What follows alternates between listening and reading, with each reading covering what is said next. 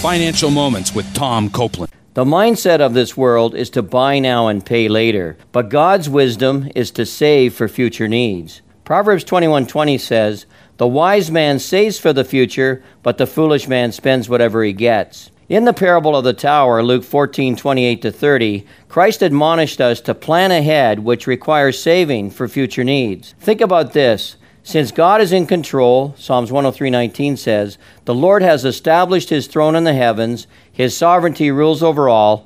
And since God has promised to meet our needs, the Apostle Paul said, "And my God will meet all your needs according to his glorious riches in Christ Jesus." Is it not reasonable then for Christians to trust God to meet their needs rather than relying on credit cards, personal lines of credit, and other loans? Of course it is. In summary, the world's mindset is to buy now and pay later, but God's admonition is to save for future needs.